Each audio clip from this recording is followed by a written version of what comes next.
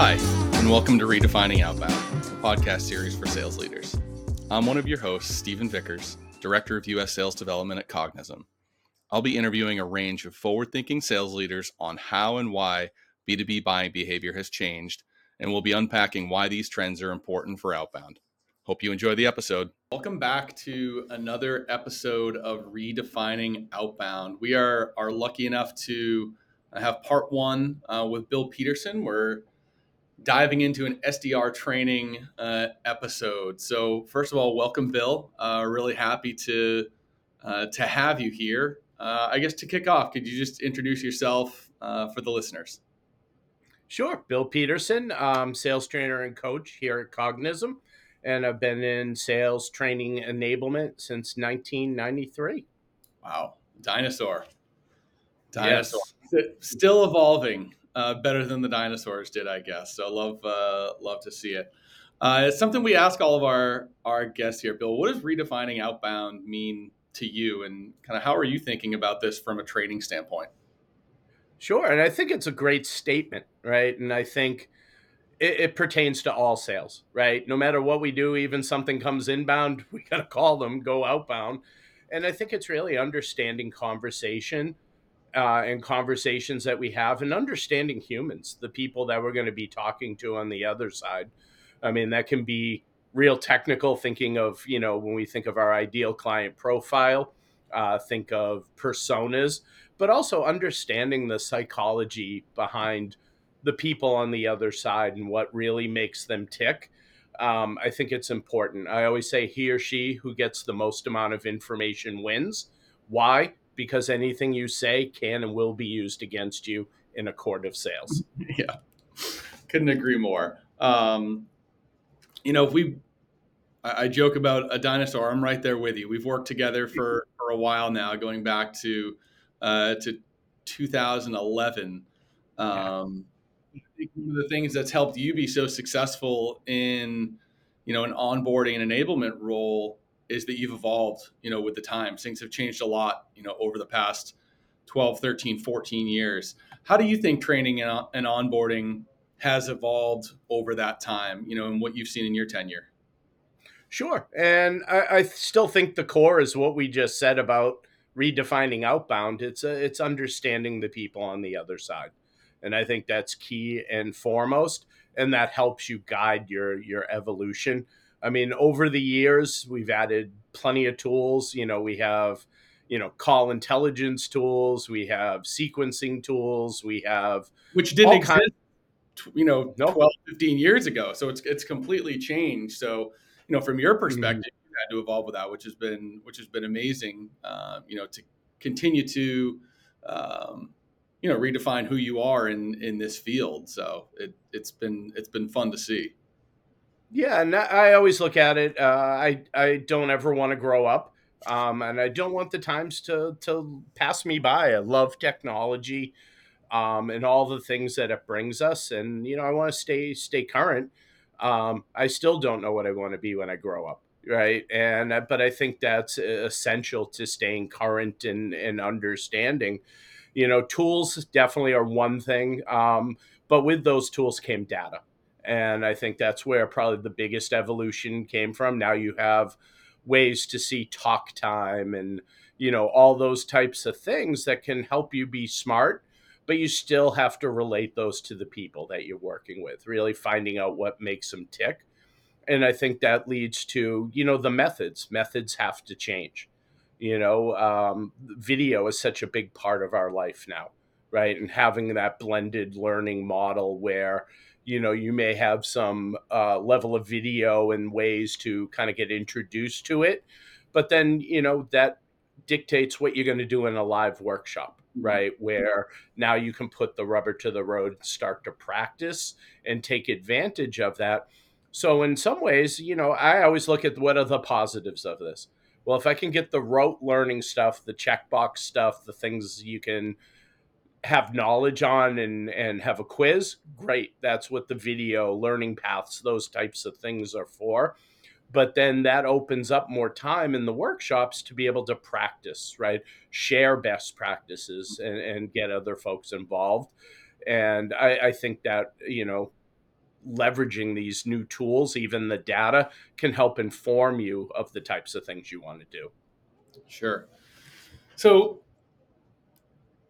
what do you think is the biggest challenge, from a training and enablement view that faces sales leaders and their teams in 2024?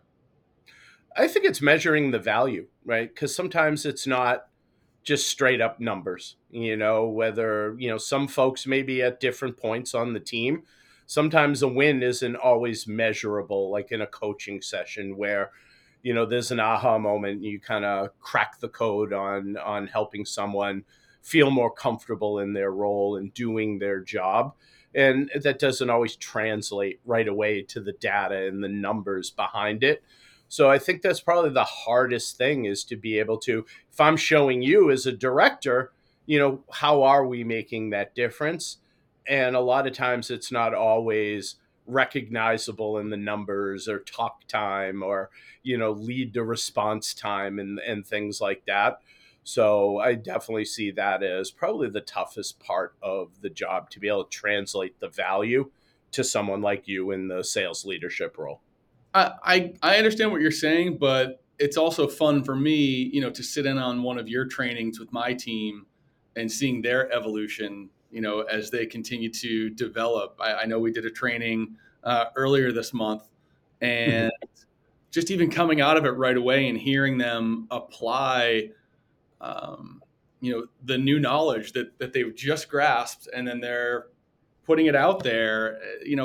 Yes, I agree that it's sometimes doesn't necessarily translate on paper. I guess eventually it does when you see the numbers improve. But Mhm. it's fun to see, your reps continue to develop and take, what somebody like yourself is teaching them and apply it in real life, so they can continue to grow and develop as salespeople. That's the fun thing for me. But I completely understand what you're saying. Um, in terms of translating that to, on paper and things like that. So, Yeah, um, absolutely.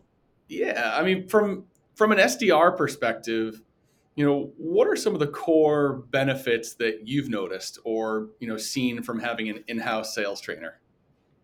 I think it's someone to go to that, we have the classes like you had just mentioned, so we can impart that knowledge. But I think it's a place to practice, right? A safe space to practice, to be able to, fall on your face and not in front of a customer, right? But also to succeed, right? To hit that point where you're able to do a particular skill really, really well. And I think it just affords more practice time in a safe space, to really put that into motion, right? Because the at bats are hard to come by, right? And doing it with the model of an at bat, but throw some monkey wrenches in there, make it as real as we can.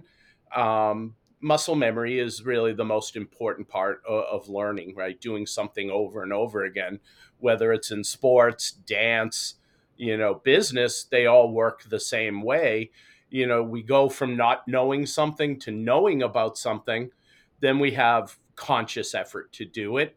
And you will never get to the unconscious use of something without that muscle memory and practice. Just like shooting a basketball, right? You're going to shoot a 3-pointer over and over again till you get, here's where how I want to hold my hand, how I want my fingers to be, in relation to the ball. Much like same in bowling as well, right? It's one of those things. It's you're trying to get to a repeatable event for what you're trying to do. And I think it's putting people in realistic scenarios and practicing those, so when it happens in real life, that unconscious muscle memory takes over. Yeah, I mean, from my perspective, as I've worked at companies that have had in-house trainers and others where we, had somebody from the outside come in, and maybe it's just my SDR background and, looking at my team like they're, almost like my kids. I love seeing their growth and development in their time here. But, I've noticed that when you have an in-house trainer, you're just more invested in them and their development and their personal growth. I mean, I see you meeting with my team in one-on-one sessions, and I think that's such a valuable, um, it's just such a valuable asset to have, especially for an SDR organization. They're very raw when they start. And, I always like to say they're like a big ball of clay. And as a leader or as a sales enablement leader like yourself, we could either do something great with them and create a masterpiece, or, we could create the next, paperweight for Father's Day. But it's on us to ensure that we're giving them the right tools to do that. And it's fun to see their growth. From a director perspective, selfishly, I love having somebody like you on our team. It's always the tough position of, would you rather add an extra SDR head or two, or would you rather add a sales enablement leader? And I think 10 times out of 10, I'd say we're going to get more out of an extra sales development, a sales enablement leader like yourself, because you're going to help that entire organization get to that next level. And the benefits that come from that, selfishly as a director, are immeasurable, because you're helping them not only in develop their career to become better salespeople, but just better people in general, and more confident in how they go about their business and their day-to-day work. So that's where I love it from my level. So obviously, I appreciate everything that you and the rest of the sales enablement team do here, for sure. No, thank you, thank you. It's a great partnership. It's a two-way street. You share, good information. When we speak of that data, you're part of that data, right? Yep. Where is someone at? Where are their strengths? Where are their weaknesses? Because I do believe anyone who has that mentality like you have of, having a sales trainer, having enablement as being important. I think of, even in the past job searches, or thinking, when I see someone looking for a sales enablement person, especially their first one, that tells me they're thinking smart, right? They're thinking in a different way. They understand the need to develop people, right? The need to impart the knowledge, in someone who can do it in a way that understands instructional design, right? Even the coaching pieces, what makes a good coaching session. So I think that's an extremely important part of what we do.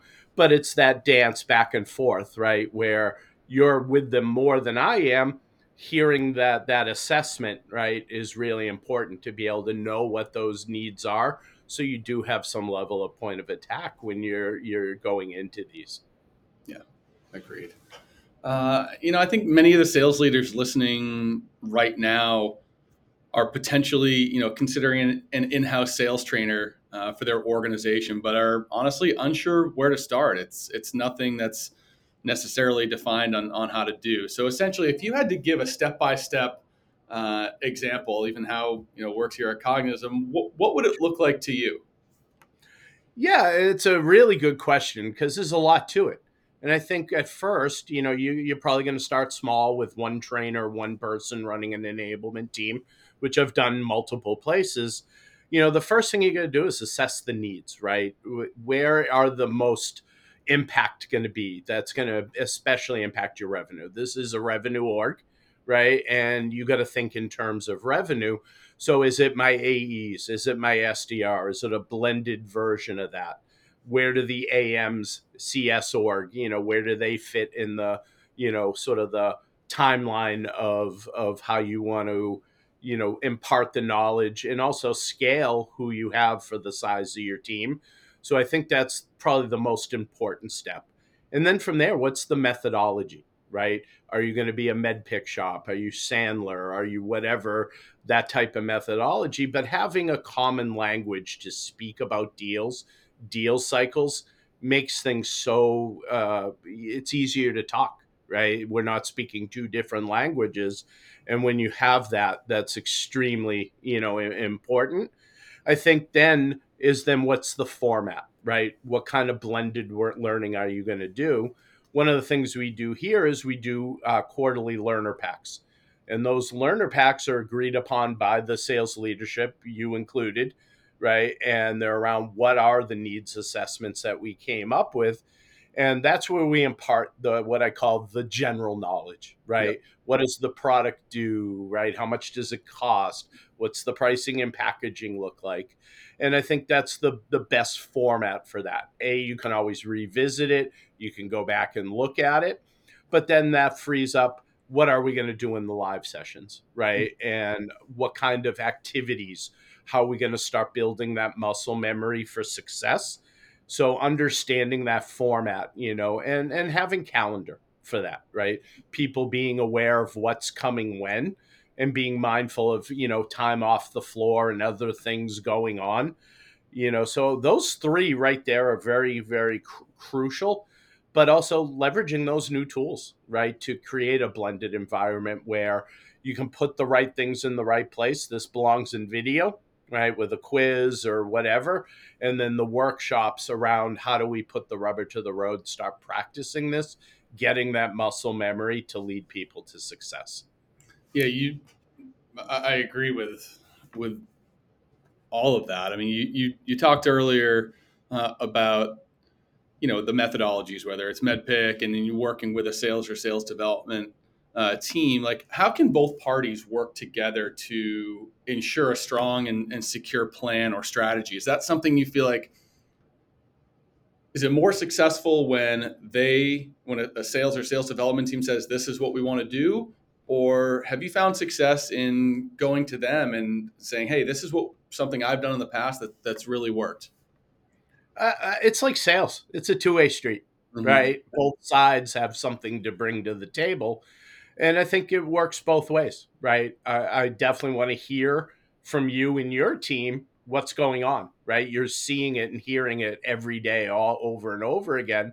So getting that assessment, but also with the tools that we have, the data we have, the one-on-one coaching times, sometimes we may see things and it's like, how do we put those, synthesize those together?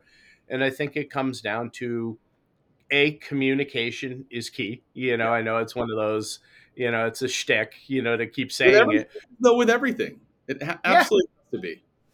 exactly. And I think it's that communication, what do you want? Here's what I'm seeing. And I think it's then having that format, right? And how do we augment it with the learning path stuff, right? Where here's the video, the factual type stuff that we can quiz and just impart the knowledge. And then what can we do to really put the practice to things?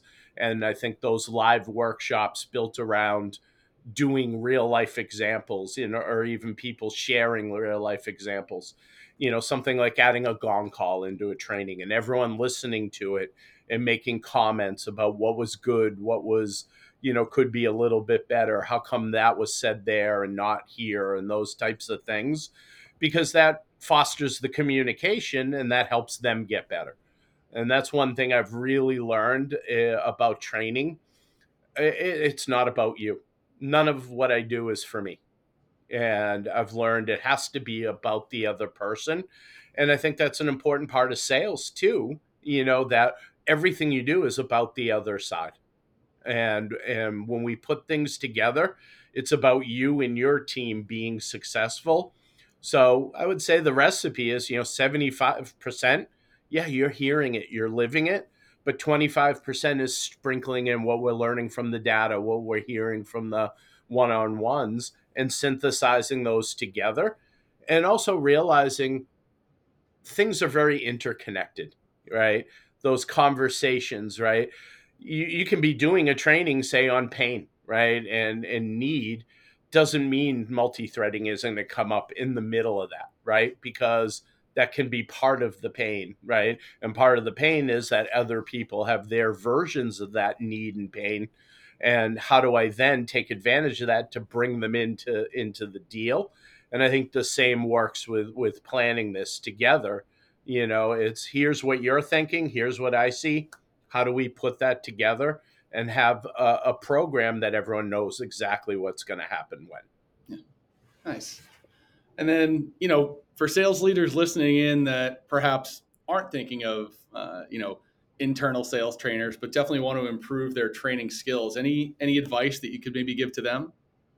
Yeah, I would say the most important thing is nothing fits everybody, Yeah. right? And that can be very dangerous. Not everyone loves video. Lots of people do. Not everyone does. right? Some people are more visual, some people are doers, some people are listeners. So, really understanding and finding out where the people on your team are at. Everyone's at a different point. Some people are really strong at certain things, and other people may be strong at other things. So to scale yourself, how can I take advantage of that and share? But I think a lot of it is really knowing the people on your team and meeting them at their level and moving them forward steps at a time, right? I almost put it in terms of school, right? You skip grades, it's tough, right? You don't want to skip grades, so think systematically. If someone's here, what does the next step look like? What does their next level of good look like? Hmm. And I think that makes a lot of sense for folks. You don't take someone from, making their first cold call and then having them do a full discovery call the next day. Yeah, you for know for sure. So, as we mentioned earlier, we've worked together for a while. You've been doing this for 20 plus years. What's your favorite part of being a sales enablement leader? I'll just say from my perspective, when I bring my team into a room with you, your energy is infectious. If somebody's not paying attention, you very quickly get them involved and engaged. And I think you do an amazing job of that. But what's your favorite part of being a sales enablement leader? it's the people. You're one of the first people that get to introduce them to the company. I almost kind of like you become Uncle Bill. And the relationships and the people that you get from that it just feels so good to see people be successful. And it was funny, like I went through LinkedIn one day. I was helping someone on your team who were looking for connections to reach out to, and we started sorting people alphabetically of my connections, and we stopped at the letter E out of the full alphabet of the people that have trained. We hit 100 people that are now vice presidents of sales somewhere. Crazy. And to me, that's what this is all about. It's not for me, it's seeing other people be successful. It's letting that ego go, Hmm. that it's not about me, right? The class is for them, the learning paths are for them, and it's for you and your team for them to be successful. And when you let that go, it's amazing the success that comes with it, right? Because you're not clouded by wanting to look good or feel special, but it's about the other people's success. Even like this morning to get a LinkedIn message for someone I worked 3 companies ago, saying, "Hi, how are you doing? I've been on maternity leave. I'm coming back, and I saw you come up on my timeline. Great to see you. What's going on?" And to me, that's more than any money, anything in the world, are the connections I have all around the world. As you know, when we worked in our former place, I was all around the world training. I can show up in India, and I know I'm going to have a heck of a time and plenty of guides to take me around. To me, that's what it's all about. That's awesome. Just the final question from me today, Bill. So, what would you recommend sales leaders to start, stop, and continue in 2024? Yeah, really, really good question. I would say the start, and I think sometimes we forget in sales. I mean, it's a performance based job, plain and simple. But I think positive reinforcement. You know, you did a good job. Focus on the things that are someone's doing really well, right? And praising them for them, especially if they're learning something new and they're starting to do it. Oh my God, I heard you use that technique. I heard you do that. And I think you get much more out of that with people, because our goal is to help them grow. So focus on the things to grow. And I even heard a similar quote, with all the coaching changes going on in the NFL and football out there here in the US, with Nick Saban leaving Alabama, Belichick leaving, and Pete Carroll out in Seattle. I forget which one it was attributed to, but someone had said, the coach focused and doubled down on all the things that we need to be doing and doing it well, and praising the things that are working well. Hmm. Right. And I think it pulls the mentality towards the positivity.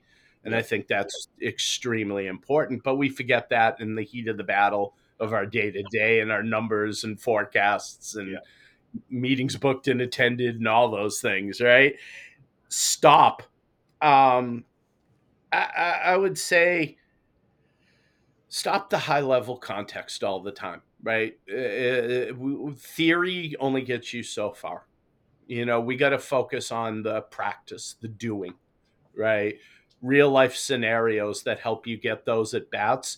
Theory only goes so long. I can only show so many slides. A leader can show only so many slides, right? But it's what comes out of your mouth, right? How do you help that person work it through within the context of themselves, right? We all use different language. We all grew up in different places. I think of, sub, hoagie, grinder, right? I don't care which word you use, but are you using it correctly? Right. And I think that's something we got to stop with just throwing high level things at people in theory, but actually putting it in practice and making sure they're able to apply it. And then continue. I think it's just that continue to always strive and get better. Right. You and I, from back at our original place we worked together, making a number was considered, average. That's what you were supposed to do. And I think we always want to grow, and we got to continue to move the bars as someone does well, right? New hires come on, they have ramp, right? But I think everyone has ramp, and we want to keep moving that ramp for people as they get better. Complacency is probably the biggest mistake anyone can make in anything. I learn something new every day, and I think that's really important. And if we stop kind of moving the cheese forward, and when someone feels like they've got this licked, right, they've got it nailed, there is anything else to learn, nothing else I can do, that's when trouble can come. For sure. For sure. Well, I couldn't agree more, Bill. It's been great catching up with you today on today's episode, and I look forward to working with you continued in the future. Definitely can't wait to do more, and always great to see you, Steve. All right, my friend.